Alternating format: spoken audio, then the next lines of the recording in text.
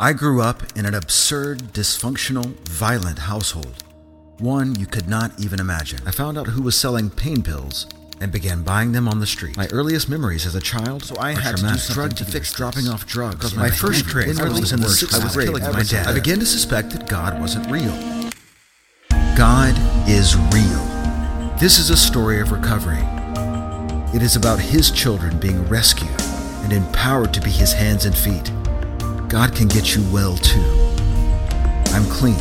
I owe it all to trusting in God and trusting people who have faith in God. This is His story of recovery, church. His story, the audiobook. Available now on Audible. Available March 1st on all major audiobook platforms.